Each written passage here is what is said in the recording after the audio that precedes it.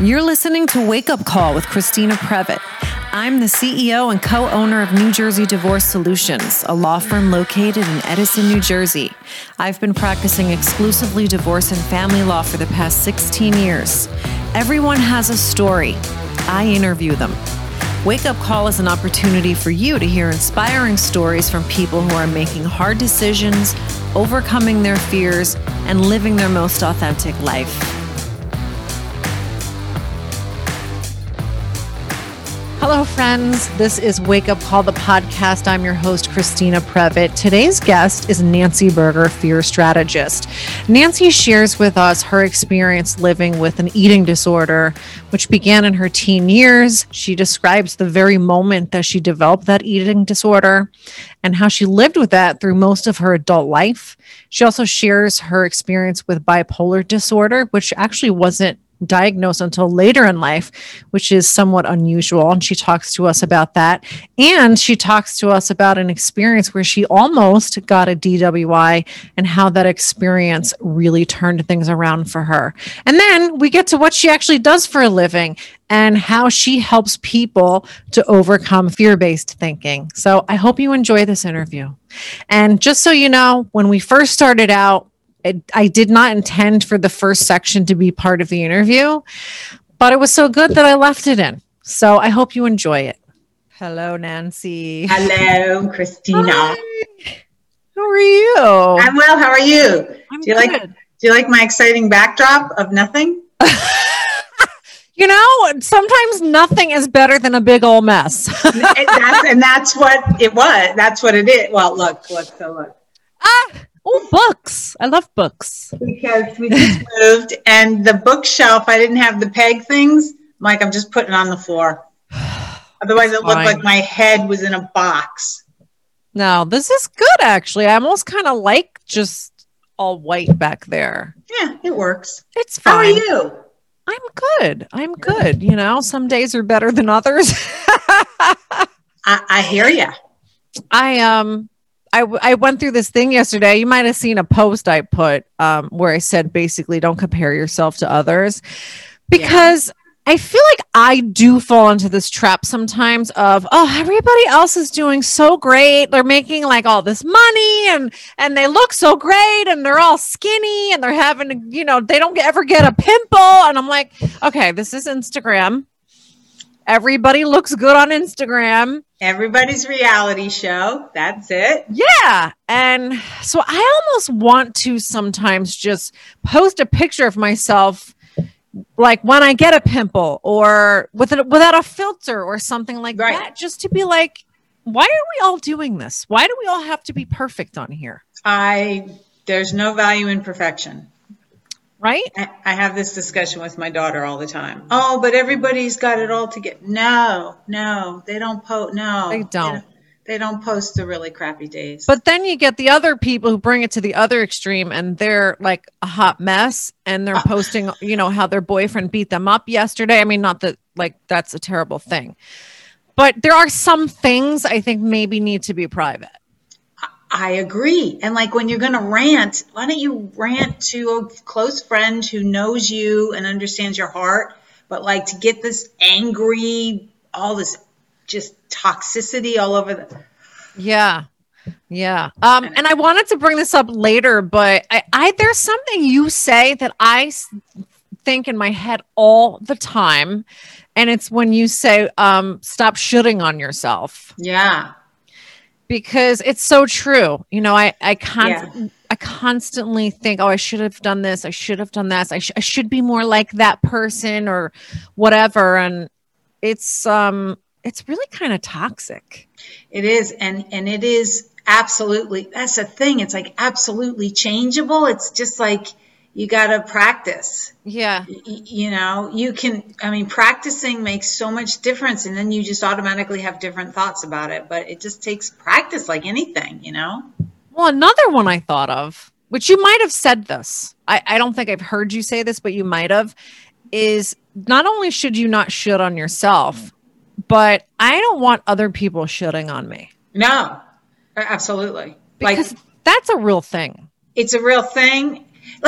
I don't know that people understand the power of words, really. I mean, it's astounding to me as a parent, the difference it makes the words you choose when you speak to your children.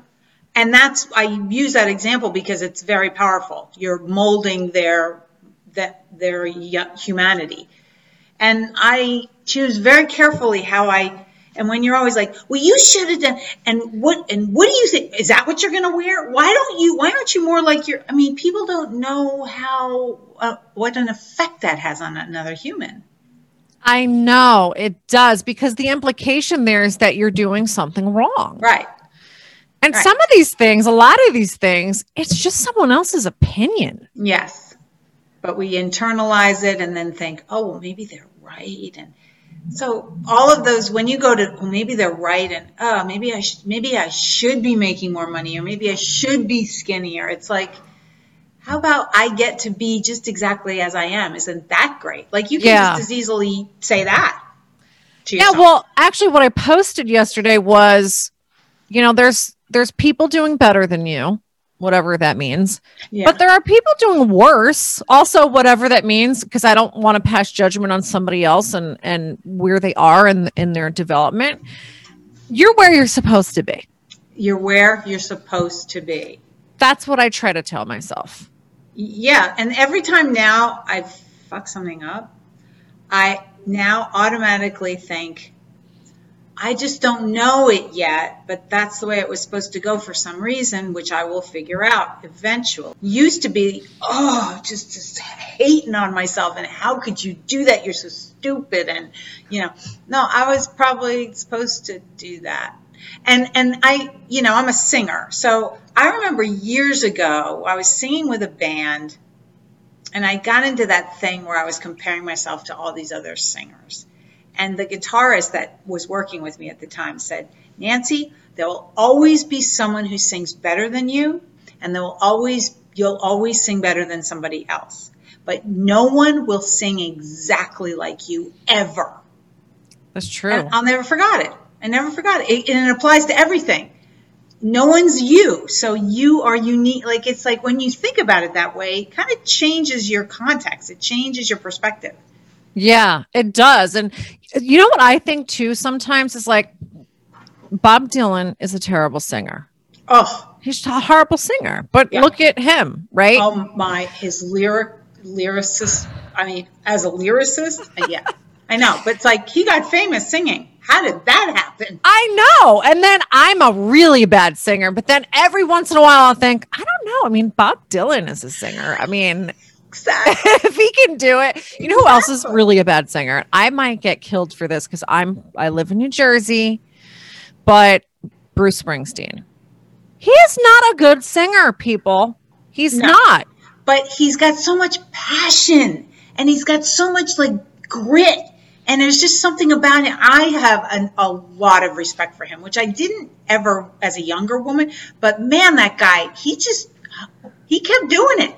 Yeah. Yeah. And he did it his way. And when you do it your way, the right people are drawn to you, It's so true. And I do like him, for the record. I'm a Springsteen fan, but I recognize that he doesn't have a great singing voice. Right. So we kind of just went right into the interview. And I feel like I'm just going to leave this in, for people who are listening or watching. Like, we weren't even supposed to be starting yet, but that's what it is. You just you pick what you like. You do what you do. Yeah. Like, this is the best part, when you get to really eavesdrop on somebody's conversation.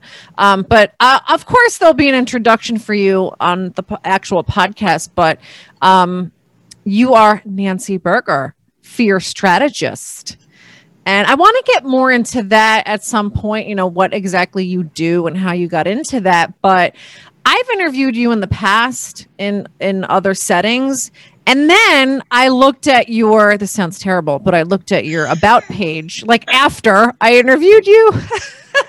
And I started reading it and saw all this really juicy stuff. And I'm like, how in the hell did I not look at this before? I mean, this is the meat right here. This is what we're supposed to be talking about, because I love to get all up in people's business. Wake up call. pretty apropos, right? Yeah, I mean, and you had sounds like way more than one wake up call. And just to give people some of the highlights, you got a DWI in your life. Almost. Almost. Okay, so we'll talk about that. And so, but you had an intense experience there. Yes. And you were diagnosed bipolar. Mm-hmm. And we got to talk about this stuff because those aren't like small experiences, right? No, they're not small experiences, and they are not experiences that I chose to share on a whim. They're deeply personal. And when I launched my consultancy 2-3 years ago, I made that choice to share that information, but it was difficult. It was a difficult choice, and I got a lot of flack from some people that are close to me about doing it. And therein lies the issue. I wanted to normalize a conversation about mental health. I wanted to normalize a conversation about how stuff happens to people all the time. And in speaking about it and showing transparency, we can bolster each other and help others maybe reduce some suffering. So it was not an easy decision, but one that I made in earnest. Well, I've heard this expression that your mess is your message. Right. So a lot of times that kind of goes back to this whole Instagram thing we were talking about when we first started talking, is that everything's always supposed to look perfect. We always put our best foot forward. You know, I've always got my pretty face on. You don't see the pimple or whatever. Yeah. You know, only my good side gets shown, you know, which I've decided is my left side.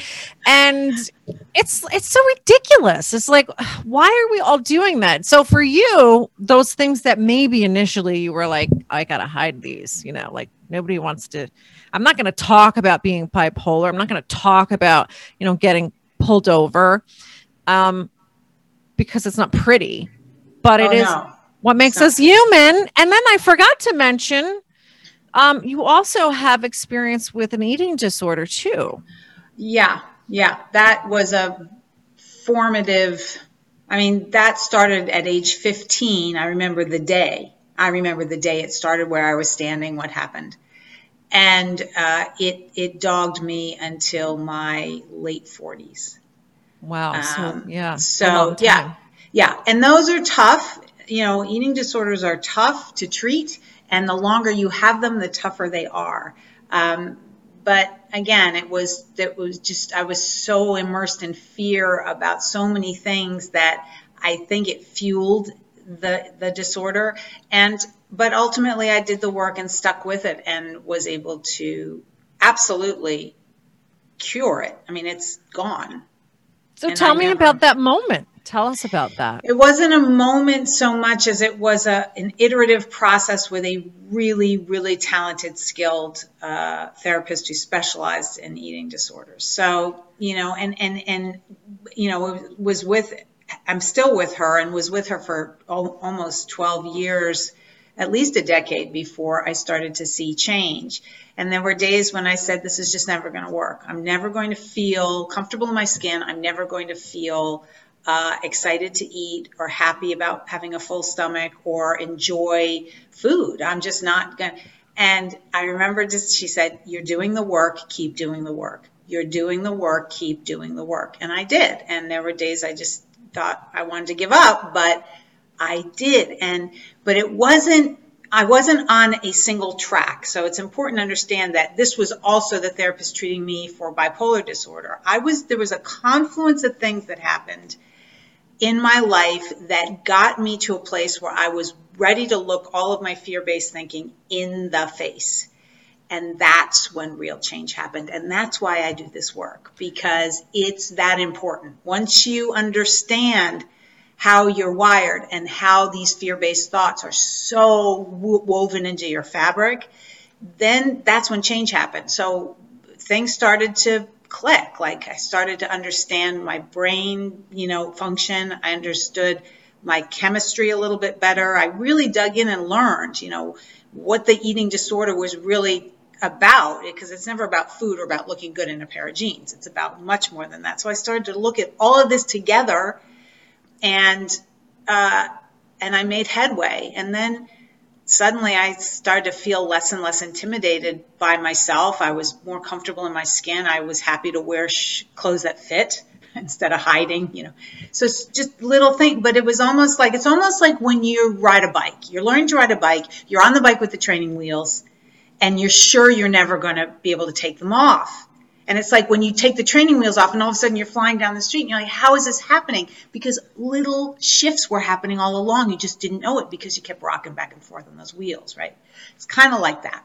Yeah. Well, I want to go back even further because you said that you can remember that there was a moment for you when I don't want to, take your words. I'm not repeating them exactly as you said them, but there was this moment when you not realized you had an eating disorder, or like, when did it start? Because you just referenced that earlier. Yeah, I was 15 years old. I was living in Europe. We were transferred with my dad's job. I was living in Europe, and a family member, ridiculed, said, "You're getting a little chunky," and then asked another family member if they agreed with that assessment, and there was a resounding yes.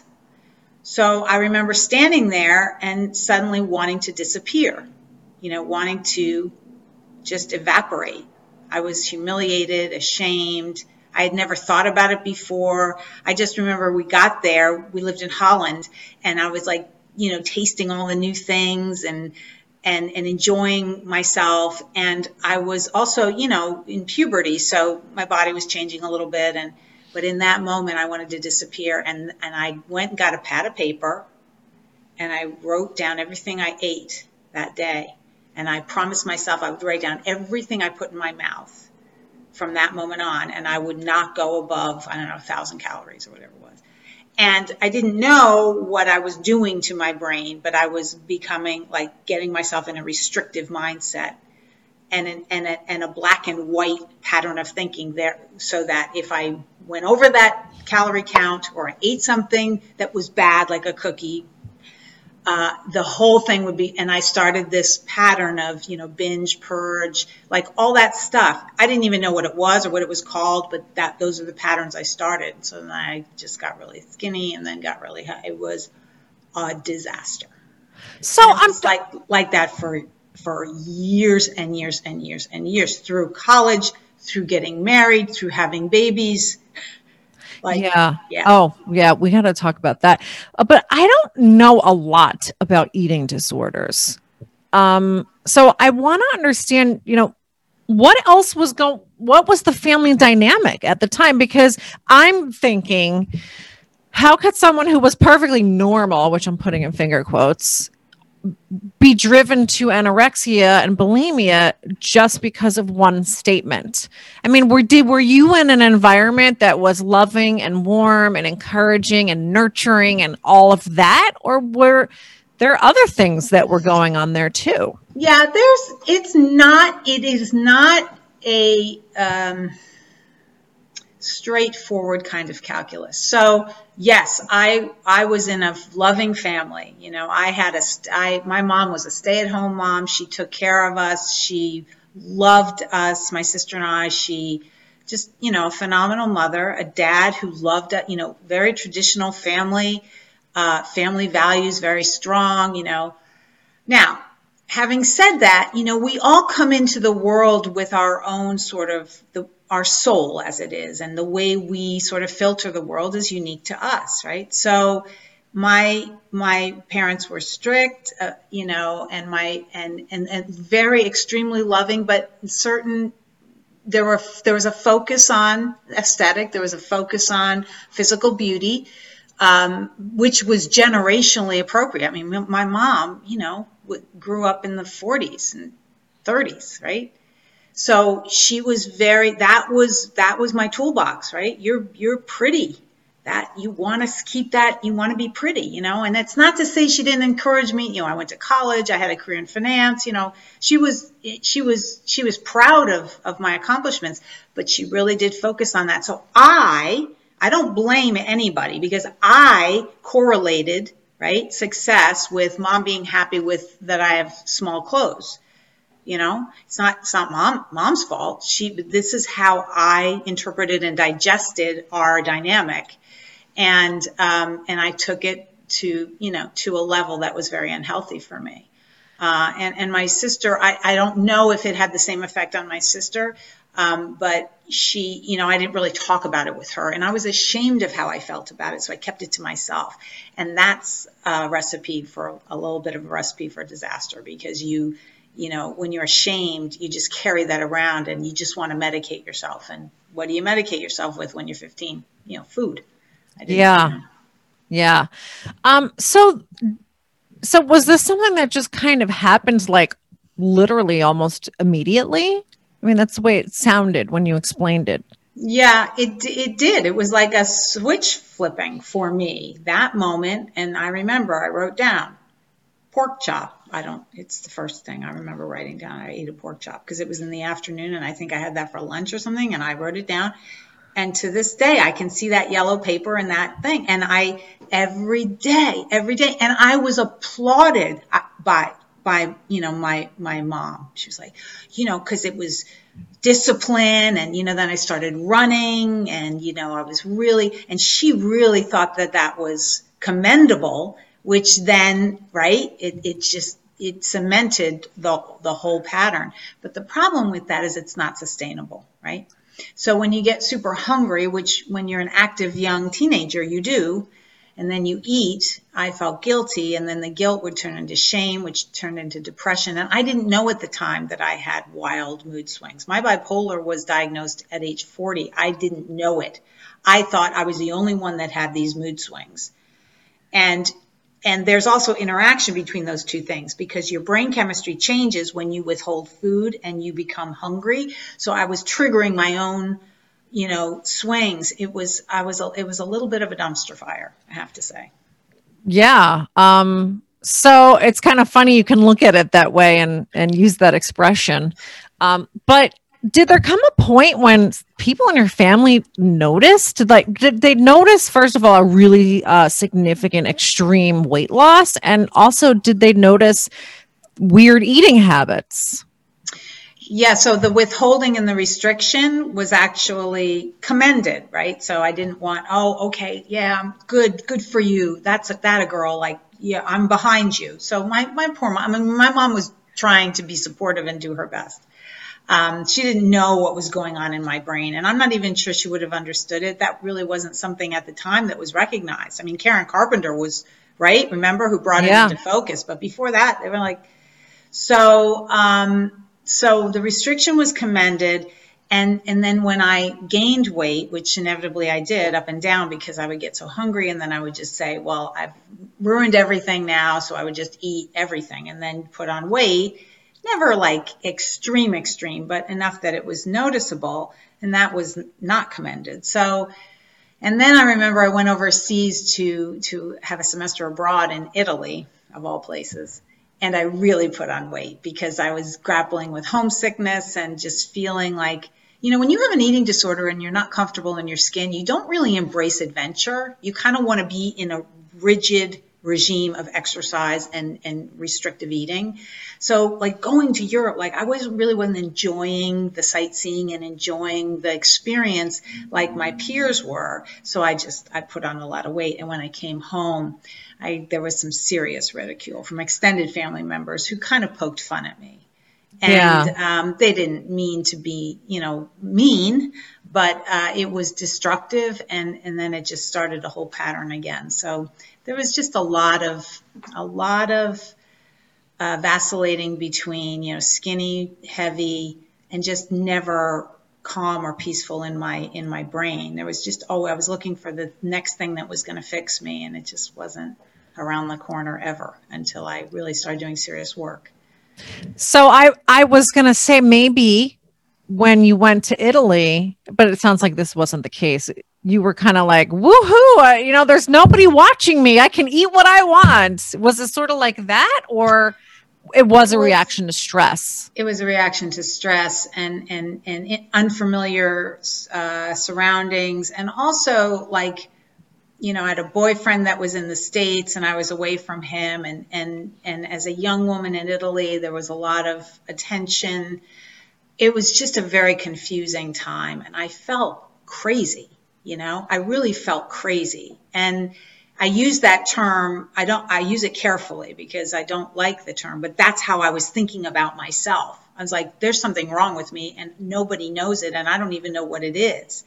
So I just kept plowing forward, and that's why I think it's important to talk about this stuff, because for young people, for any people who are dealing with this, it's so much better when you can speak of it and get support and help. And the first person you go see is not always the best fit for you. I mean, I went to Renfrew. I was an outpatient at Renfrew, and that just wasn't a good fit for me. I was in a support group working.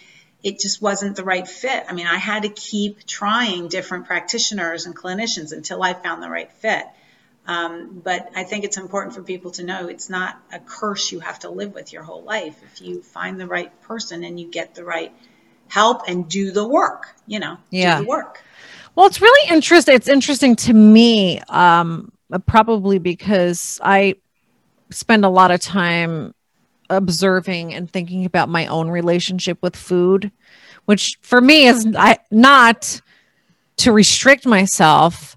For me, it's more like being a stress eater and then having the guilt and, the shooting on myself, like, oh, I can't believe you ate that. What's wrong with you? Why don't you have self-control on you? And it's disgusting. You just ate like an entire bag of potato chips or whatever. And, saying things to myself that I would never say to someone else. Right. I think about my 7-year-old goddaughter.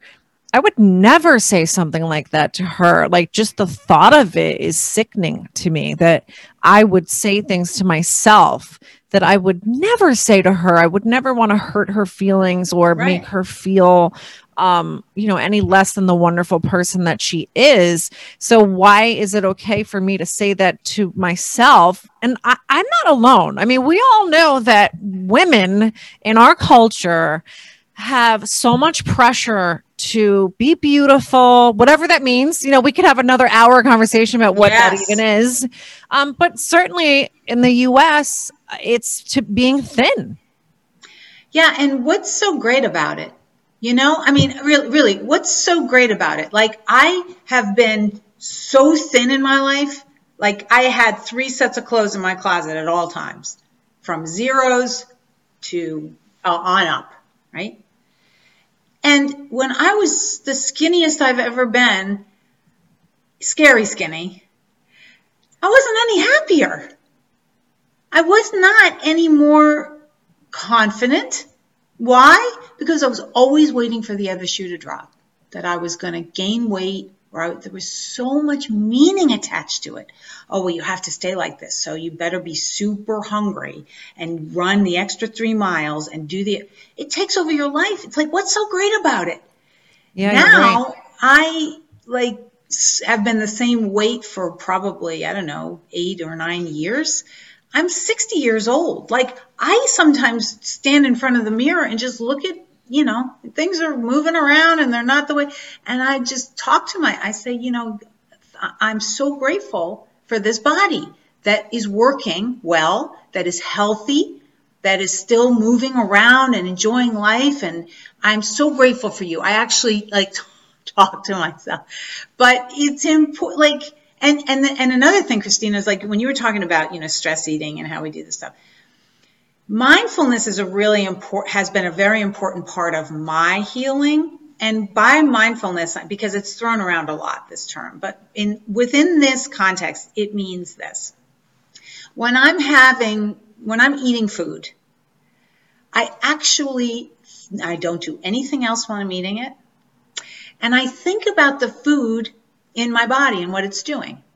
Even if it's a bowl of potato chips or 3 cookies or whatever it is, or at Easter time, there's certain chocolates that I just eat them and I think about them in my body. And I tell this to my daughter, who's very conscious about what she eats. And since she was little, I was very careful about not I did not want to pass this down to her. So I said, there's foods that are really super healthy for your body, and there's foods that are more healthy for your soul.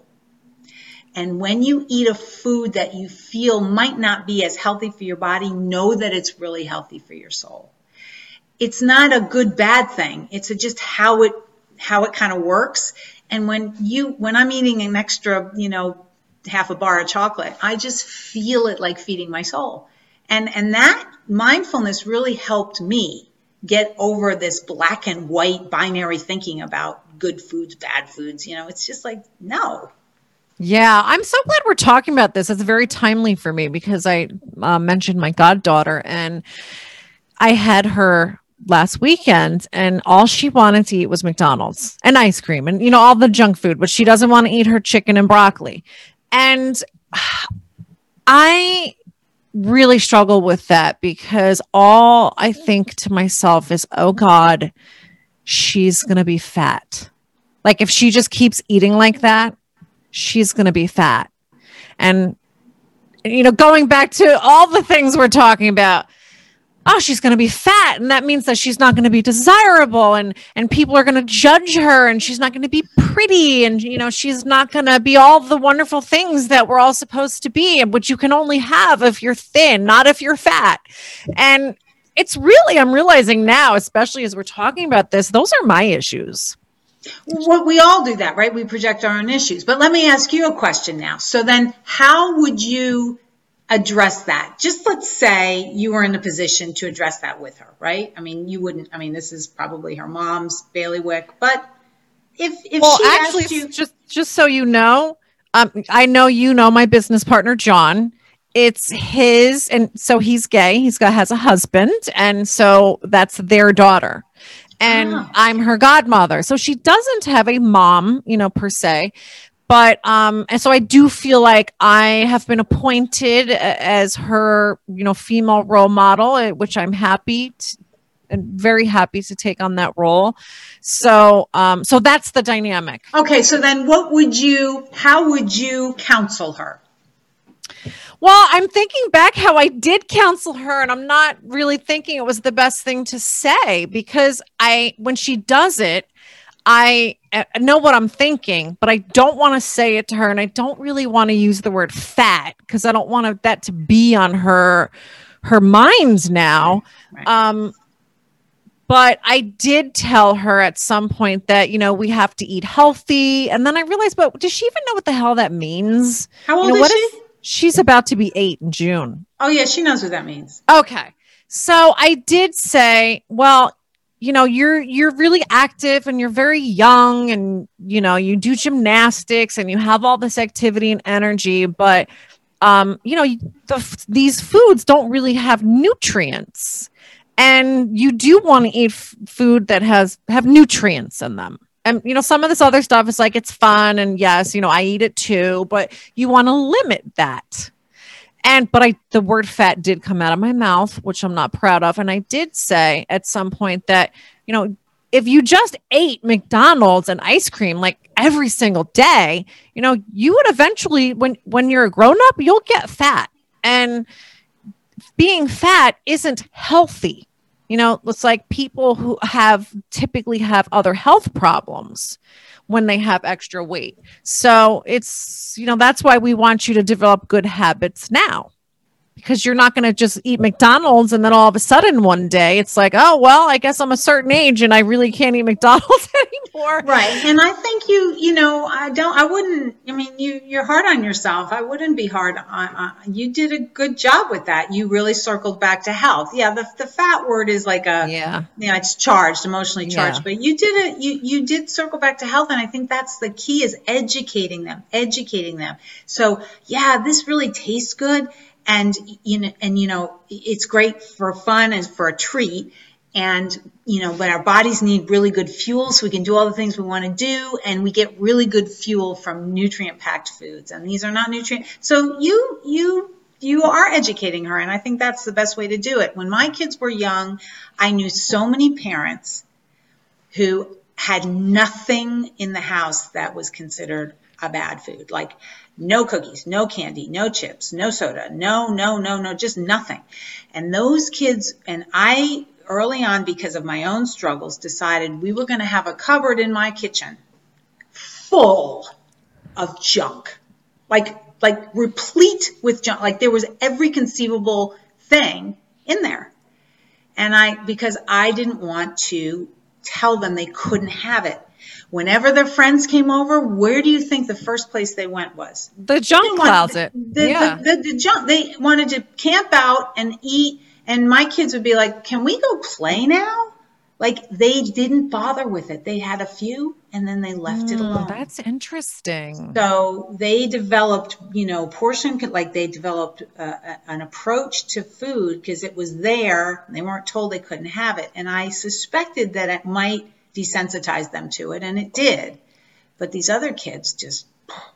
So I'm not saying I'm such a smart parent. It's just because I was so afraid of them developing disordered eating patterns. No, that's interesting. Yeah.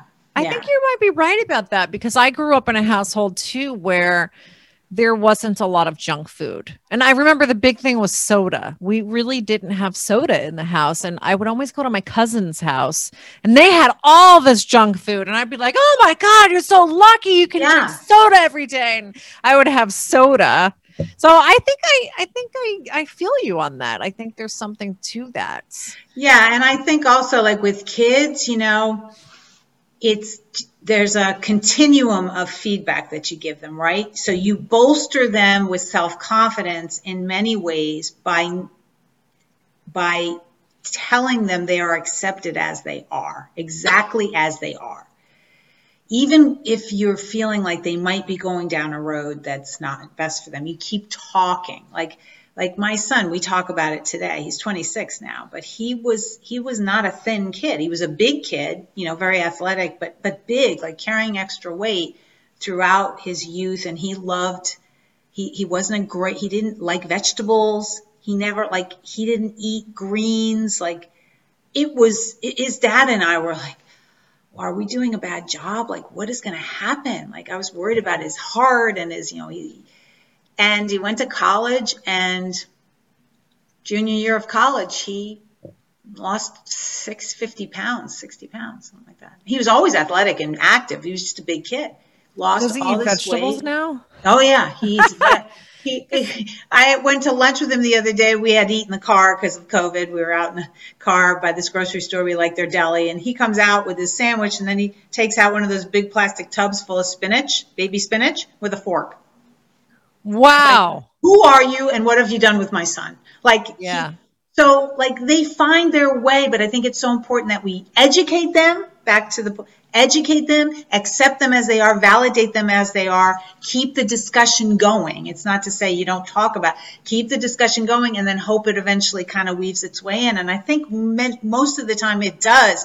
But if they feel like they're ridiculed and judged by you, that can be a sticky wicket, right? Yeah, I'm going to be more mindful of that. Thank you for that. And I do worry about her not eating vegetables. So this whole parenting thing, and I'm her godmother, so I don't have her all the time. And I'm just like, man, this is hard, this stuff. Hard. Like, and I'm only teaching her about eating, Yes. So, and that's just eating. I know it's the hardest job. And when you want to talk about fear-based thinking, I mean, on my Clubhouse room, I often end up talking about parenting and parenting dynamics and how those words matter and how you interact with your children, whether they're young or old. And we had this whole Clubhouse thing talking about sex with your adult children. I mean, there's just talk about fear-based things. So, I know. There's just a lot to it. It's the hardest job I've ever done. And I've had and the most important. Yes. There's nothing better. There's nothing. I mean, now they're both adults. I parent them. I still co-parent with their dad. We're divorced, but we co-parent still, just in a different way. And, watching them struggle, watching them go through milestones, watching them lose jobs, get jobs. I mean, it just changes, but it's always, you're never the same, once you're a Yeah, so I commend all the parents out there because it's not an easy job at all. And I know people just love when somebody who doesn't have kids has all these parenting opinions. But I give everybody credit because it's just knowing what to do and when to do it and what to say and all of that. I mean, it's just impossible. You just can't. Nobody's going to know. It's a journey for sure. Yes, for sure. But so I want to go back to talking about the eating disorder because I feel like, my very limited experience with it, and what I know is probably based a little too much on media and, television shows and things like that. And I envision, and I don't think I'm probably different than a lot of other people, is the woman who's, her clavicle is sticking out and you see her and she looks emaciated and she is, just pushing her food around her plate and, going to the bathroom every time she eats and taking laxatives and eventually has to be taken out of school so she can go to the rehab center. I mean, that's my perception based upon media, but what does it really look like?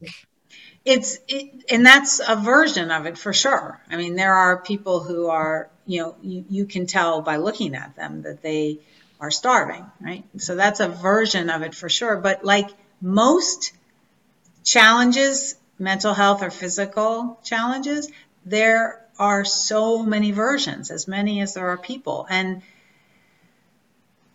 this is a strange sort of analogy, but I think about people who struggle with alcoholism. Alcoholics are not all curled up on the street corner with a brown paper bag. There are plethora of highly functional alcoholics, people who live their everyday life and go to work and everything, and then they go to meetings at night or not, right? So we have to be careful not to, sort of pigeonhole, like it's not the same for everybody. Now, I was never having to be on IV and, I wasn't that, my bones weren't breaking, disordered eating takes many forms, and disordered eating patterns don't necessarily mean you have an eating disorder, right? So we have to be careful not to lump people together, but there are many, many, many, many different faces of disordered eating patterns and of eating disorders. I never, for instance, I was never technically a bulimic where I forced myself to purge. I would just exercise. So I was called an exercise bulimic because I would just keep running and running and running until I thought that I had worked off whatever I ate. So there's just so many different versions of it. And that's why people who are listening thinking, oh, well, that's not me. Well, you might not have an eating disorder, but you might not have a great relationship with food either. And that's worthy of some investigation, because you can, if you understand the dynamic and how you're relating to food in your life, you can make positive change for yourself. So again, it's like not getting stuck and wrapped up in labels but being curious about yourself and how you can help yourself, right? And there's so many resources now, much more than there ever were before, that you can, talk to somebody and just kind of, think, am I restricting? Am I attaching a lot of meaning to food? Am I enjoying food? Am I looking at it as fuel, or am I looking at it as like self-judgment? That's not a clear answer, I know, but it's just not a clear answer. It's different for everybody. Well, when was the first time that you actually thought, I think that maybe I'm anorexic or I have an issue with food? Well, I think I knew I had an issue with food from that very first day, where I attached, either a gold star or, a demerit to whatever I put in my mouth. That took all the fun out of food for me. I was just not enjoying it, and I never felt good eating or being full. And it's, back to the alcoholism analogy, when you're an alcoholic, you can just stop drinking. You can't stop eating, right? Yeah. So when food is emotionally charged, you can't just cut it out of your life. You have to deal with it on a daily basis or you die. So that was an issue from a very young age. But When my father died in 2004, I literally stopped eating. Like, I just stopped eating. He died. It was a tragic loss, brain tumor, very quick, 2 months. And I just stopped. And it was my way of, I guess, controlling, because that's what it is, really. You're trying to control things. And I just got so thin that it was, and I didn't even feel like I looked thin. But people were saying to me, like, I went to the dentist and he said, "Are you getting help with this?" Pointing at my body. "Are you getting help with this?" And I was like, "What are you talking about?" Like, so, you kind of have blinders on sometimes. You don't even realize it because, again, you're not embodying yourself in a realistic way, right? You're not really thinking about, and in fact, one of the exercises I had to do in this workbook I was working on, I had to sort of stand against a wall and outline myself with a piece of chalk. It's like, you think you're big no matter what you actually are. It's just you're in sort of this, I hate to use the word coma, but you're almost like in this coma vortex where you're not really experiencing life in a real way. It's dysmorphic, right? Body dysmorphia, where you think you look a way you do not look. So it's a complicated thing. And it's something that if you feel, I would say, to try to strip it down for listeners, if you feel like you attach more meaning to what you put in your mouth than maybe you would think is typical, or if you're not enjoying that part of, like, if every time you sit down to eat a meal it's anxiety provoking and it deserves a little attention. Doesn't mean you have an eating disorder. Doesn't even necessarily mean you have any kind of disordered eating patterns, but it is a dynamic in your brain that deserves some attention and care. That's what I would say. Yeah, I mean, we all deserve to eat without anxiety. Yes. Yeah. And like enjoy being full. Like, oh, now my body is fueled and I can do my day, or I can, or this has just been a knockout meal whether or not it fuels my body in a great way. It just knocked me out. It's so good. It's so amazing. Can you do that now? I can do that now. I do that now regularly. Good. That's nice. But then I want to talk about the bipolar diagnosis, because I can't imagine that the two things were totally unrelated. Like, do you think that there was some overlap? I do. Okay. I do. So when were you diagnosed with bipolar? I think you said not until you were 40. Yeah. That's incredible to me, because I always thought that mental illness portrayed or presented itself very early in your 20s. That's always been my perception. Yeah, and I think I struggled with this as a young girl, which may have triggered some of the disordered eating patterns, because when you experience bipolar symptoms, you can get very elevated, and in those elevated times, those times of mania or hypomania, whatever, you're not really hungry. So then that fuels that part, and then you restrict, and then you get into that pattern, and then when you dip into a depressive episode, then you may eat more, or so I think the two did kind of fuel each other.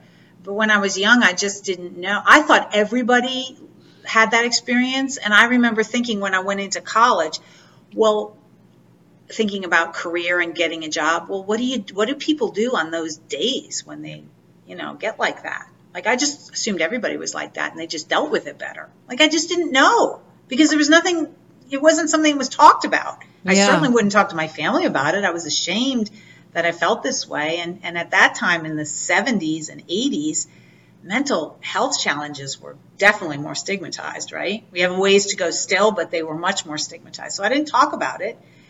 And then I, figured, I got a job, started working in finance, worked on Wall Street, and I just figured I'd keep moving forward in my life and it would eventually go away. All of it would go away because I would be happy. And it didn't. Then I got married and I thought that would fix, everything, and that didn't. And, and I had a loving, marriage, and then I had children, and it was just like I kept propelling forward in my life, just thinking, but I wasn't really looking at myself. And again, that's what brought me to this work. it was when I started looking at myself with a big magnifying glass, like the eating disorder, facing that head on, getting the diagnosis, getting on a cocktail of medications to help stabilize my moods. But again, had to kind of look for the right doctor, because I got some doctors that weren't helpful, like that, prescribed antidepressants that actually triggered manic episodes. And that's when the almost DUI came about, when I was in a serious and intense manic episode. So it was just this journey of not giving up on myself. But the real pivotal point was when I said, okay, this is not working. This is not working. I am not getting better. And then I dug in more. What is it in your life that's working and what isn't working? And I had to look hard at it. And then I started making decisions to change things. Now, I was on psychotropic meds for 17 years. I am off of them. All of them. I am on no medication to manage my bipolar. I am medication free, which is astounding. It took me 2 years to get off of them. I had to titrate very carefully. But now, and that's when I said, wow, okay, so this is possible. And if it's possible for me, it's possible for other people. Imagine if I can shave off some of that suffering, 30 years eating disorder, right? 20 years bipolar diagnosis, 17 years psychotropic meds. If I can shave off some of that time for other people, wouldn't that be great? And I'm not a therapist, but I think that people can get be empowered by another person's story, right? Yeah. And I would tell people definitely learn more about that. I don't want anybody who's bipolar going, oh, I'm going to stop taking my meds. Nancy did it. You cannot stop. Yeah, it has to be under the care of a doctor. And as I said, it took me 2 years of titration. So you have to be very careful. And you hear these stories all too often of people that are on meds and then they just stop taking them. And it's many times it's because they don't have consistent clinical care, right? They're not going every week they just take the pills, get the prescription, and then don't go back to the doctor. So you have to take responsibility for your mental health for sure.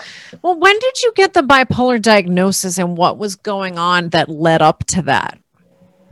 I was having a lot of mood swings and a lot of weight fluctuation. And it was later that I realized and discovered through the care that I have now that those weight fluctuations were triggering major changes in brain chemistry that were triggering manic episodes, right? So now I know that if I get below a certain weight, the tendency is that I'm going to get manic. And it took the care of a really talented, therapist to track that, and give me guardrails about, well, you can only weigh yourself once a month, and if it gets below this weight, we have to start eating avocados. She really took the reins and said, this is how it's going to go. And I started to learn how my body was working. So a lot of this is science, and I'm not trying to make it sound like it's this woohoo, like all of a sudden something magical happened to me. I was grinding it out for year after year after year. But I finally got to a place where things were starting to make sense, and I saw the correlations with the eating and the brain activity. And now I don't think it's a coincidence that I have a healthy weight, a healthy food relationship, off the meds, and it doesn't mean I don't have mood swings. I still do, but I'm educated enough in my own how I tick to know when something's happening, and then I can manage it through breathing exercises, yoga, meditation, calming my nervous system. The body is an amazing machine, and it works the way it works for a reason. So the more you learn about your own, you can manage things a whole lot better than just relying on pills or just relying on therapy. You can take the power and really manage your own health. It sounds like it requires a lot of self-awareness. Yes. And I think a lot of people are lacking that because you can see it in the person that flips out all the time, right?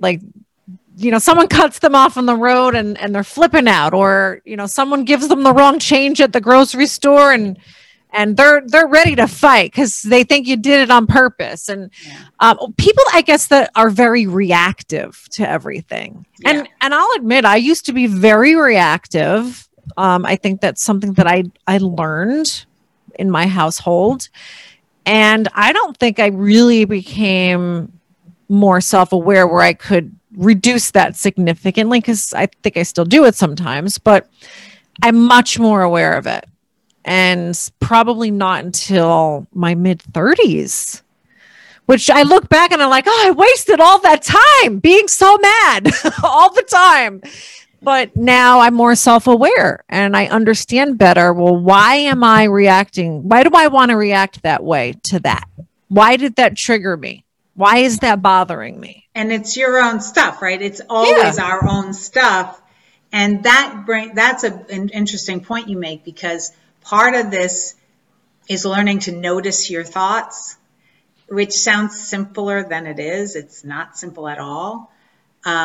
To notice your thoughts. So when you get triggered, which we all do, now after practicing for many years, and I teach this to clients and work in workshops, notice your thoughts. Like, it's a meta approach to your thought, because what we do is when we have a thought and it floods us, we just, buy into it, hook, line, and sinker.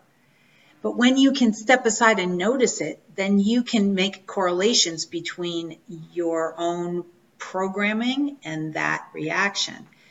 And that's powerful, because let me give a quick example. Like, when an authority figure would tell me to do something, I would get extremely defensive and sometimes offensive. And I started to unravel, go back to my early imprinting and first family dynamics and how that might have come about, and made some important connections that then allowed me to, I'm doing that thing that I do. I'm feeling that thing in my stomach that happens when somebody tells me what to do. That's why I'm doing that. And it's tremendously helpful. Like, you can deconstruct the whole thing and then shift your reaction. And that's the only thing. You're never going to change how the world is around. You can't control that.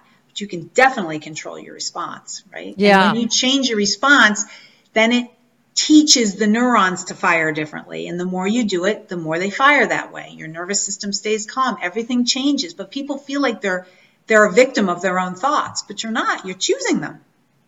Yeah. And I think another thing that's closely related to self-awareness is personal responsibility. Yeah. Because when you get aware, I don't want to say woke. I feel like I don't even know exactly what that means. That's like a big thing right now, right? Is everybody's woke.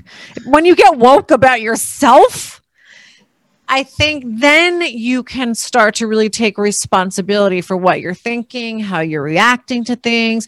Because it would be really easy for me to say, oh, that guy cut me off on the highway. That's why I'm acting like a lunatic.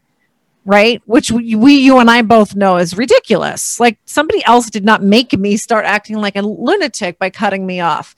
And you start to pay more attention to those things. And then I think you naturally start to take responsibility for, okay, well, how am I going to react to this situation now? Well, who's the person that I want to be in the world?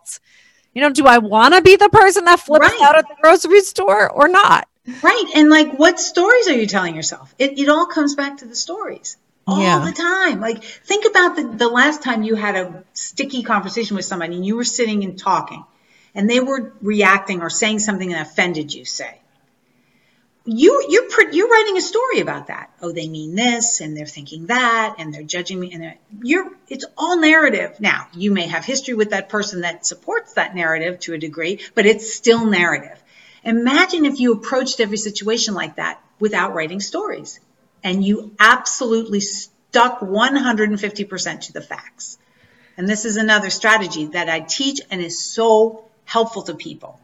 Fact versus fiction. And I teach this little trick, like an exercise to practice. When you're in the car driving, I don't know if I've told you this before, but this really works. You're in the car driving and somebody cuts you off and you get really enraged. you're writing a story. Like, you may not even realize it, but you've pictured them. You're writing this narrative about why they're doing it and what kind of person they are, depending what bumper stickers they have, and you're profiling them. So actively write a different story. I tried this during the election because I was, and somebody cut me off, certain kind of bumper stickers, certain kind of like optics. And I wrote it, and I was like, oh my God, Nancy, you were writing it. So I wrote a different story.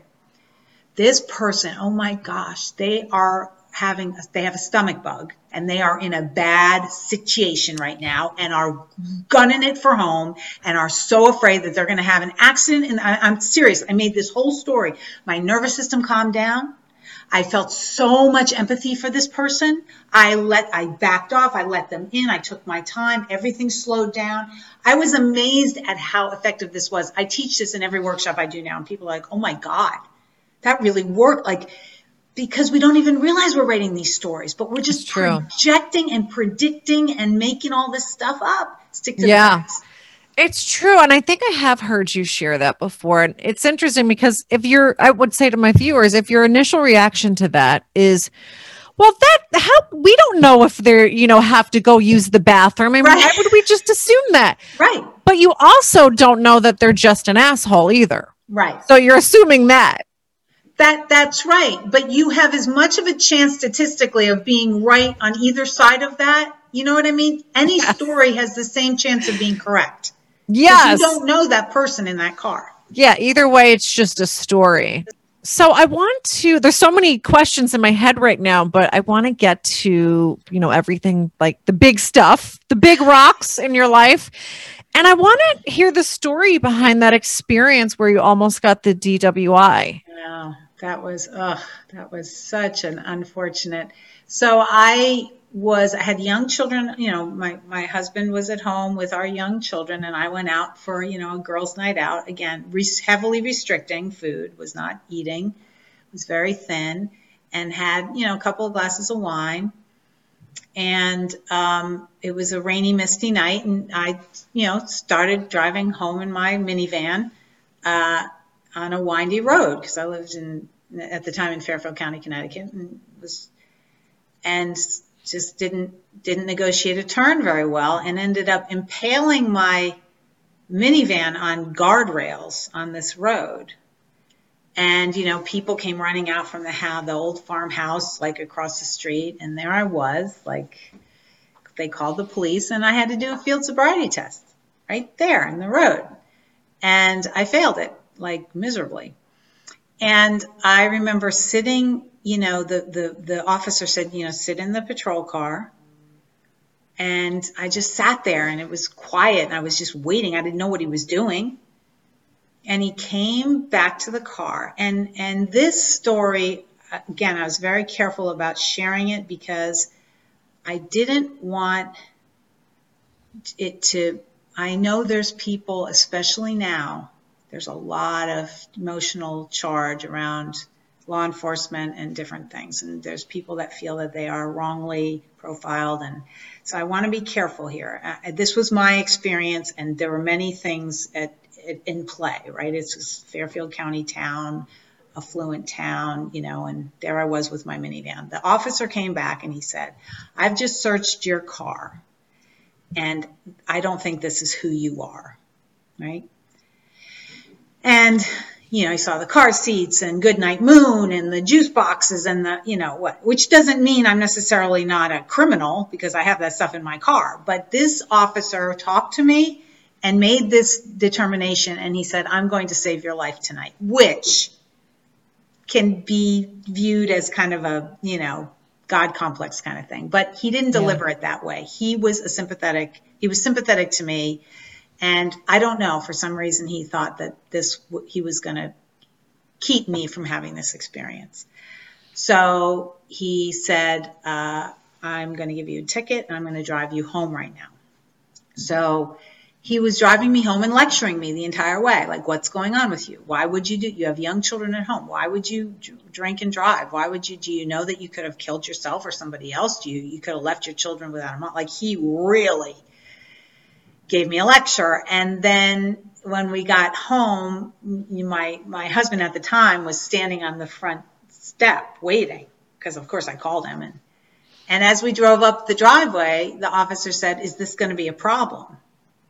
So, like, who knows what story he was creating? Yeah, what does that even mean? I don't even know what that means. He thought if my husband was going to be angry. Wow. I want to talk to that cop and find out what he's been through in his life. Exactly. That had all these stories. That's it. Everybody's got them, right? So off I went. It was a pivotal moment. I realized I was off the rails for sure. And then things, I really did hunker down after that and start to take a hard look at myself. And then in years later, I saw him in the news that he saved some child from drowning in a pool, and like, he was just a good guy that was trying to do a good thing. And I tried to go to the police station and send him cookies. He didn't want anything. It was just an interesting experience. It was almost like a little bit surreal, like the universe was just stepping in and saying, "Listen, you need a course correction here, and we're going to give it to you." But I think about that all the time. Like, what would have happened if I had gotten arrested? Well, yeah. That's interesting. I do believe that things happen to us and there's always a gift in it. But I wonder, if you had been arrested, had a DWI, I don't know what the laws are there, but, or at the time, but you might have had some jail time. You probably would have had your license suspended for a period of time. Yeah. And and that, that would have been a hard story to tell my kids, So I'm grateful for that. That was a wake-up call for sure. And it wasn't like a wake-up call that then everything was great. It set me on a path to figure out how to make myself healthy. And that was in early, 2002. So it wasn't, again, a switch flipping. It was, it's time to do the work and, not give up on it. And I didn't, but there were days I wanted to, So at that time, you still were struggling with disordered eating, right? Mm-hmm. That was still in your life.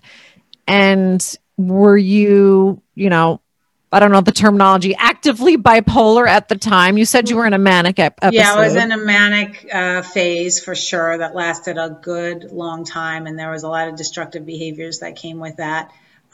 So I then changed doctors.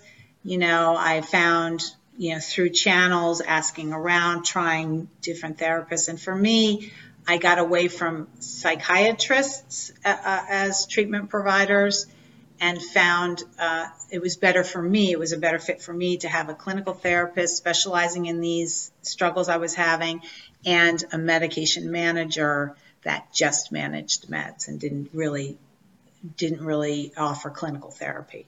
For me, that was a better system, and the way our healthcare system is set up.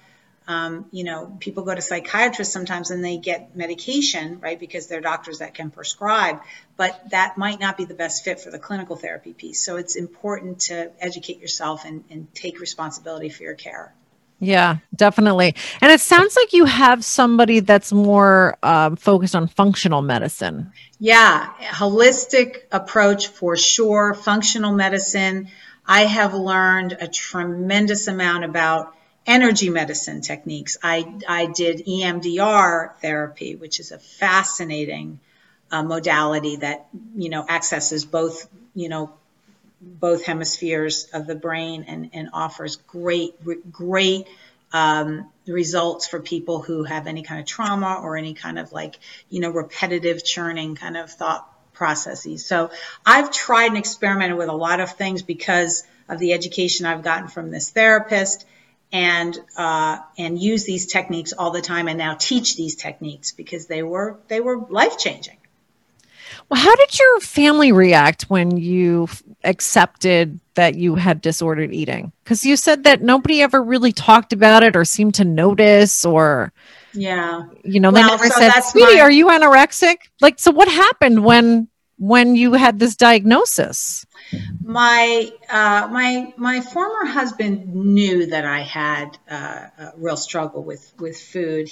And I, I tried to educate him, and he tried to educate himself, and I actually did tell my children when it was appropriate for them, to know.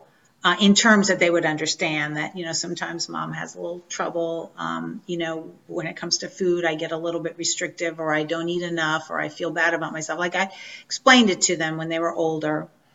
And some, like, when I would go to school to bring cupcakes or whatever to do stuff for my kids' classes, like some of their friends would say things like, your mom's anorexic or something like that. So because you were thin? Yeah, because I was thin. So I did have to sort of talk about it. But I was, at the time, my son had special needs, and my former husband and I were really trying to manage that journey. So there was an awful lot going on in the house that we were trying to manage. So I didn't highlight that very much. I just said, I'm in a little bit of a funk right now, but it's going to be better, and I'm working on it, and mom's getting help and all that. So I didn't want to, make too big an issue of it. But as they got older, I did explain more to them. And now that they're adults, they know the whole story. Well, that's educational for them. It is educational for them. And, again, it normalizes the conversation. They know about my bipolar diagnosis. It normalizes the conversation. It's like, everybody has stuff. Yeah. And there's no label that you should just, these are just labels. Everybody should be treated and respected as an individual. But my kids have they're so tolerant. It's like, oh, okay, well, they have this or they have that or whatever. Yeah. Yeah. I think the younger generation, as much as we sort of make fun of millennials because they have other issues that we sort of make fun of, they are very accepting of people who are different, that we're all individuals, we have our own stuff, and we're just all trying to live a happy life. That's right? It. They're like the modern day hippies. Yeah. And they're almost like, it's amazing how tolerant, like, there's so many right now. There's so many different things. There's so much different. The landscape is so different, right? And I'm constantly educated by the younger generations about how to approach all these walls coming down, right? Whether it's sexuality or whether it's race or ethnicity, all these different things. They're so, like, I learn from them every day. Like, yeah. I know. I'm actually really happy that I have my goddaughter, because I think you learn a lot from seeing how people from other segments of society live. And that's not even just people that, maybe are in a different socioeconomic group or just live in another part of the country, which life can be very different, but people in different age groups, because the way that I experienced, grade school or even high school is so different than the way that my goddaughter is experiencing grade school, just because of technology alone. Yes. And I can't wait when she's in junior high and high school to just see what life is like for someone in that age group, because I'm sure it's going to be very different than what I experienced. Yeah. But I do want to know, and you decide, like, obviously how much detail you want to talk about, but has your family been, you had sort of suggested that your family didn't love that you were being so public about all these things. It wasn't my family, actually. It was friends of mine. So before I shared any of this, I cleared it with my family. I said, this is what I'm planning to share. Are you okay with it? If there's any issue, let's talk about it. So that was not, but like friends of mine would be like, why are you going to share that? You're going to have people hating on you. You're going to get haters are going to come out of the woodwork, that you're a drunk driver, or you're a lot of things. And I was like, wow, you have this is triggering to you for some reason. Like, there's and I appreciated, the attempt to protect me or whatever it was. Like, I tried to but ultimately I was just fascinated by how it brought out everybody's stuff. Like, why are you going to do that? And then I thought, well, maybe are they going to be ashamed to be my friend now? I don't know. But I had to ultimately just let it all go and say, well, that's their experience, because, nobody ever can make you feel anyway, right? You make yourself feel whatever you feel. So I said, well, I'm going to let them go, with love. And I respect, thanks for sharing that. And I'm going to do what I'm going to do. So, it was a kind of an interesting thing. A few days before the launch of my website, I had a little bit of anxiety, but then I just kept talking to myself and saying, well, you were very careful and chose your words carefully. And the whole point of this is to make people feel less alone and make people feel the humanity, the human connection here. Because how can you teach someone if they don't feel that you have the creds? Those are my creds. Yeah, definitely. Your street cred. You got some serious street cred. So let's talk about your evolution into, from a work perspective, what you do now. What were you doing before? Because obviously you had to go through all these things to be the fear strategist that you are now. Right. So I'm a writer. I've been a writer for 25 years.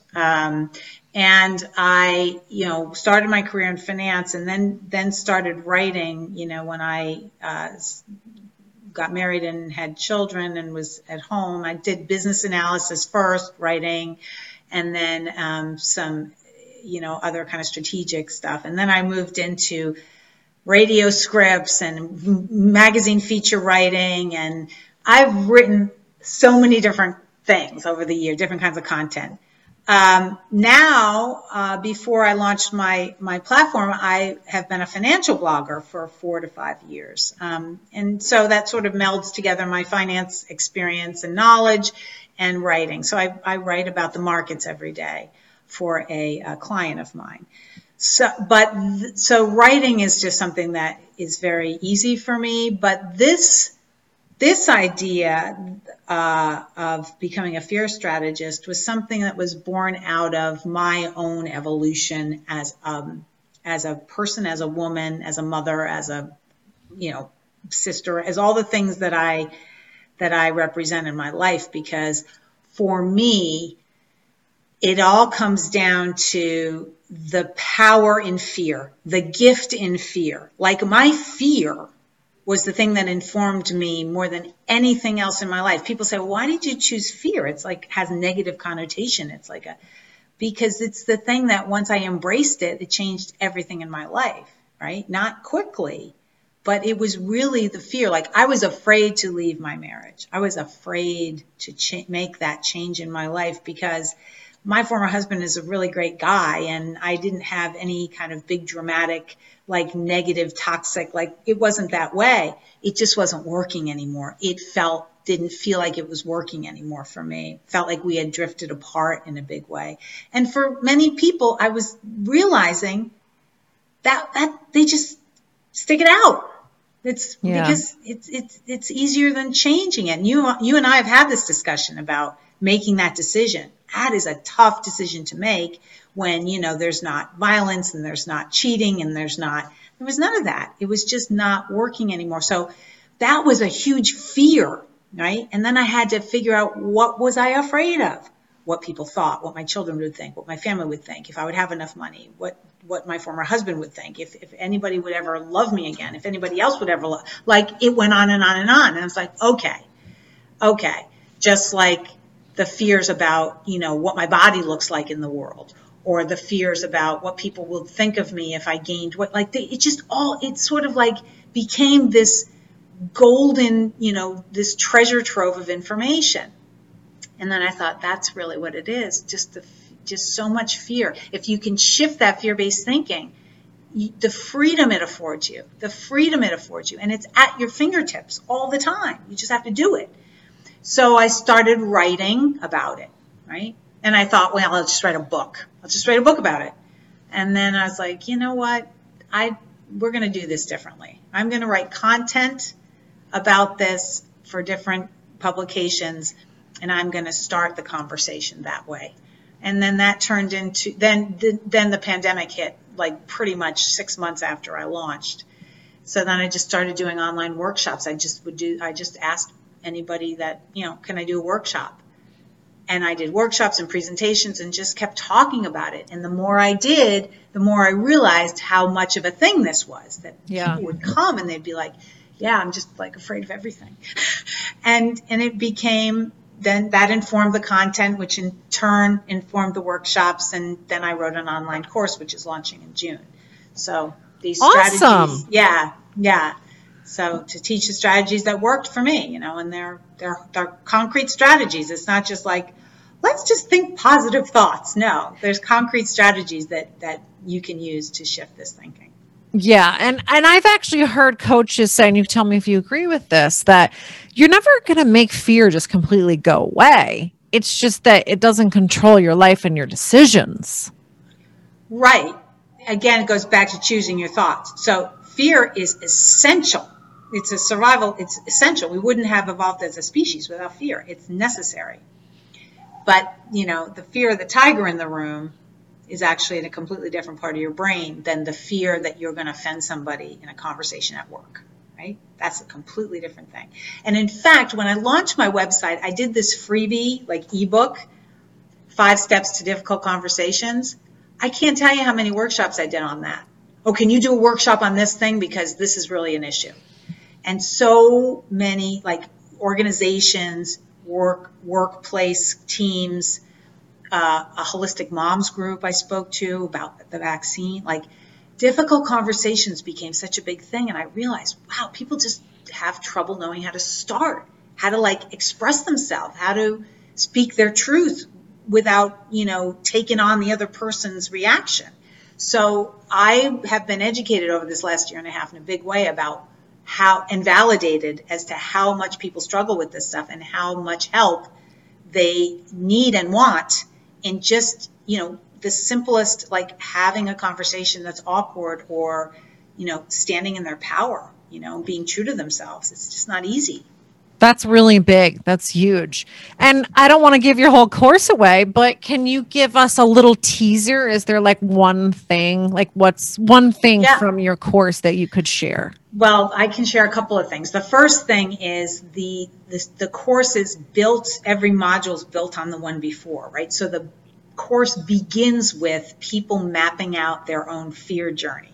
So I've developed an infographic, and I teach people to write down, there's road signs, and there's a road, and then there's the sun, and there's rays of the sun. So the road signs are these pivotal parts in their life, and it sometimes takes time to remember and dig in, oh, remember that time I tried out for that play, or remember that time, my colleague said something really harsh and mean and whatever. These things, some are little, some are big, but they map out sort of your road signs, and then there's areas in your life to work on. And that's the sort of the cornerstone of the course. We work on that. And then one of the strategies I teach, which is particularly powerful and effective, is called a fear to want strategy. So I have the students or the workshop participants, clients, write down their fear, the fear-based thought, on an index card, pile of index cards. Write down your fear-based thoughts. I'm never going to get a job that, supports my family, or I'm never going to find a partner, or whatever it is. And then on the flip side of that, you write a want. So how would you reword that into a want? I'm afraid, so the fear might be, I'm afraid to tell my partner, I think our relationship is suffering. Flip side, I want to create a relationship with my partner that's loving, respectful. What does that do? What's the point? Well, it neuroscientifically completely shifts your brain chemistry in that moment, right? You're going from victim mindset, defensive posturing, to offensive posturing and mindset of intention and purpose. It changes your body. It changes your brain. And part of my course is I do presentations on the science of fear, so people understand sort of how fear manifests in the body. And there's very interesting science and research behind it. But this fear to want strategy, people are like, and I did it with a college entrepreneurship class I was speaking to. And these students, when they said their want, they were like, puffed up, leaning in, suddenly more confident. Like, it was really fascinating to watch. So this is a really helpful strategy that people can use and practice, and it shifts their body, and it kind of shifts their whole approach to that thought, whatever it is. I'm going to try that with my goddaughter. So when she says, sometimes she'll say, I'm stressed, which I sound so funny coming from a 7-year-old. But if she says, I remember one time in particular, she was talking about some stress that she was feeling in school, and they're using Zoom right now. And she said that she was afraid that when the teacher would call on her, that she didn't know the answer. So what would I say to her? So what's her name? Sydney. When the teacher calls on you, what do you want to happen? And then she'll say, well, I want to have the right answer. Maybe she'll say that. Mm-hmm. Let's reword the whole thing. Let's say it that way. When the teacher calls on me, I want to have the right answer and be confident in whatever words you would use, whatever would resonate with her. When the teacher calls on me, I want to feel powerful and express myself with whatever it is. And have her say it a couple times and say, how does that feel different? Does that feel different when you say it that way?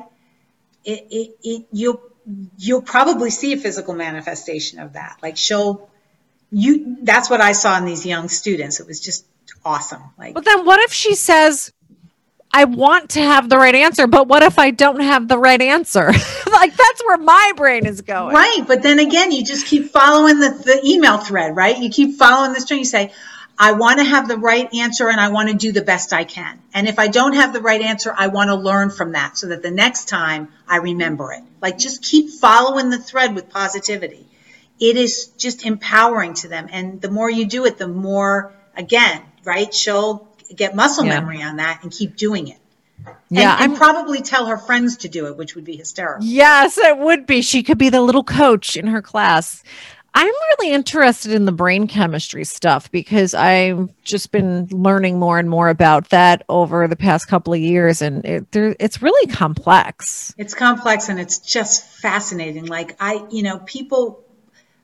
many people do understand the difference, but I do spend a little bit of time discerning on the fear piece. The tiger in the room, when people get so anxious and panicked and they can't think straight, that's science, right? There's a tiger in the room. Your amygdala gets activated. Your amygdala are 2 almond-shaped structures on either side of the brainstem. Completely different part of your brain. Nothing activates the cortex, right? When you're in fight or flight, it's amygdala. The cortex is the logic center, right? The reasoning center. That's why is that work that way? Well, think about it. If you stuck your finger on an iron, do you want to weigh your options? No. Your cortex shuts down, the amygdala activates, and you pull it back without thinking, right? You can't think when you're in fight or flight. You just don't. So it's an important thing to understand because, people say, well, are you talking about, the fear of heights? No, we're not talking about those kind of fears. I'm talking about the fears that are lodged in the cortex, the things you marinate on, dread, anxiety, stress. What do they think of me? What do I think of myself? Does he love me? Does she love me? Am I going to, all those things, those are cortex, logic related fears, not amygdala related fears. Well, I'm fascinated by that. Your course sounds really interesting. Who would be the best fit for that? Anybody who feels stuck in fear-based thinking. And so this course is generally applied. So it could be someone who has work, career-based inertia, relationship issues, even parenting. Anybody who feels stuck in thought patterns that don't serve them, or they feel like, why can't I just get out of this, this cycle of wanting to speak up, not doing it, being afraid, and then feeling bad about myself because I was afraid, and then just, living my life the same way when I want to make change and I just don't know how. So it's really powerful for people who want to take the reins and shift their fear-based thinking. It is not for someone who wants a quick fix I just want to feel great, after 6 easy modules, because each module is a little bit of work, and there's, assignments, and there's things you have to do, but there's group Zoom calls 2 a month. So there are opportunities to interface with others and with me. So if you feel, kind of like you're sleepwalking a little bit, like you're just a victim of your own thoughts, it could be really helpful. It's a process. Yes. And what about people though because when you say fear-based thinking, what if someone doesn't recognize that what they're doing is fear-based thinking? So like what kind of thoughts would someone be thinking that they should maybe recognize as fear-based? Yeah, like limiting belief systems, right? I'm not good enough. Imposter syndrome, right? This is all fear-based stuff. I was working with someone who really successful, working in an investment bank, didn't know how to talk to her colleagues who were primarily male, and she was one of the few females in the office. Like, she knew it was fear-based. She knew she was holding herself back. She just didn't know how to start. So I think if people feel like they're limiting themselves, or they feel like they want to do something differently, they want to show up differently, but they don't really know how, it usually goes back to deeply rooted fear-based and limiting belief patterns. Yeah. I would say that if you are not living a life that you love, if you're just not happy and just not living the life that you really want, you're not satisfied, I would say that you probably have fear-based thinking, because there's something that's keeping you stuck in that place that really doesn't light you up. Right. And I always, I tend to shy away from the word happy, only because it's so supercharged with so many things. But yeah, your point is well taken. Like if what feels wrong, if something feels wrong, then it deserves your attention. And the fear is what's going to give you that information, but you have to spend a little time digging into that. And that's what so it's really very linear. Like we dig in and then we build on that. And after 6 modules, you have a toolbox that you can, use. Something that I hear people say a lot is, let's say they're miserable at work. Because there was a time when I was really miserable at work, and thankfully, I made some changes. It's better now. But there was a time I was just miserable. I hated my job. And people would say, well, it's work. That's why they call it work. It's not supposed to be fun. It's work. You put your head down, you go in and you punch out a 5 or whatever it is. And I just thought, that is so negative. And I think that people who say that, it's almost like they're just convincing themselves. Yes. And I would say there's some fear going on there. Of course. And I want to be careful that it doesn't come off like, being judgmental of people. We all do it. And it's this self-actualization exercise, right? It's like, wait a second. Is that okay? Is that enough? Isn't it equally okay for me to strive for, a fulfilling life that sparks me? Right? And how can I do that? Maybe the first step is figuring out how I'm holding myself back, because perception is everything. Perception is reality, right? It's not. Yeah. And then you work from there. But yeah, I don't, when people say things, one of the best tools I've ever learned and that I teach, I think one of the most powerful tools we can teach each other is when people say something or react a certain way, try to be compassionate and understand that it's coming from, they're doing it for a reason, right? They're saying those things for a reason. And that doesn't mean everything's okay that everybody says. But once you look at people that way and say, oh, they must have there's a reason for that. It sort of normalizes things. It's a great equalizer. And then you don't take it on and then become reactive, right? And then just say, I'm on my journey, they're on their journey, and we're going to figure it out. But I want to live a life that's fulfilling and sparks me. And that's okay. And then keep looking for that. But sometimes we need a little help, and we need tools, and we need strategies. Yeah, I'm with you there. Well, thank you, Nancy. I really enjoyed this. This is really fun. I love talking about this stuff with you, and I have not talked about this stuff in depth before. So it was really liberating for me. So thank you. Good. Well, if you ever want to do it again, let me know. Like I say, I always tell people I'm very happy to get in your business and ask you personal questions. Well, if we all did it, imagine, right? With compassion and respect, imagine. So you sound like you're a great godmother, by the way. She's a lucky girl. So, and John's great. I had a nice chat with him and I'm talking to him today. Yeah. Yeah. So anybody who wants more of Nancy, there's always her course. Good. And I'm going to ask you to tell us where people should look for you. I don't want to use that word should, though. I feel like I shouldn't. But anyway, and you can also head on over to John Knocklinger, my business partner's Instagram page, which is Divorce Shield, where you are going to be a guest on his podcast actually today. Yeah. And that will air soon. And he's going to kill me. I'm forgetting the name of his podcast. I think he's a men's divorce coach. And I think it's called Getting Divorced Without Getting Screwed. So there you go. If you want more of Nancy, and to remind us, where should people look for you? You can find me on my website, Nancy R. Berger, BURGER.com. And you can follow me on across social media. And I'm also on Clubhouse, and I have a room every week on Thursdays called Fear in All Forms. Thursdays at 1:00 Eastern time, right? Yes, ma'am. Yes. Awesome. So check that out. I'll have links to everything in the show notes, and maybe we'll see you again on here, Nancy. Thank you so much, Christina. It was really fun. You're welcome.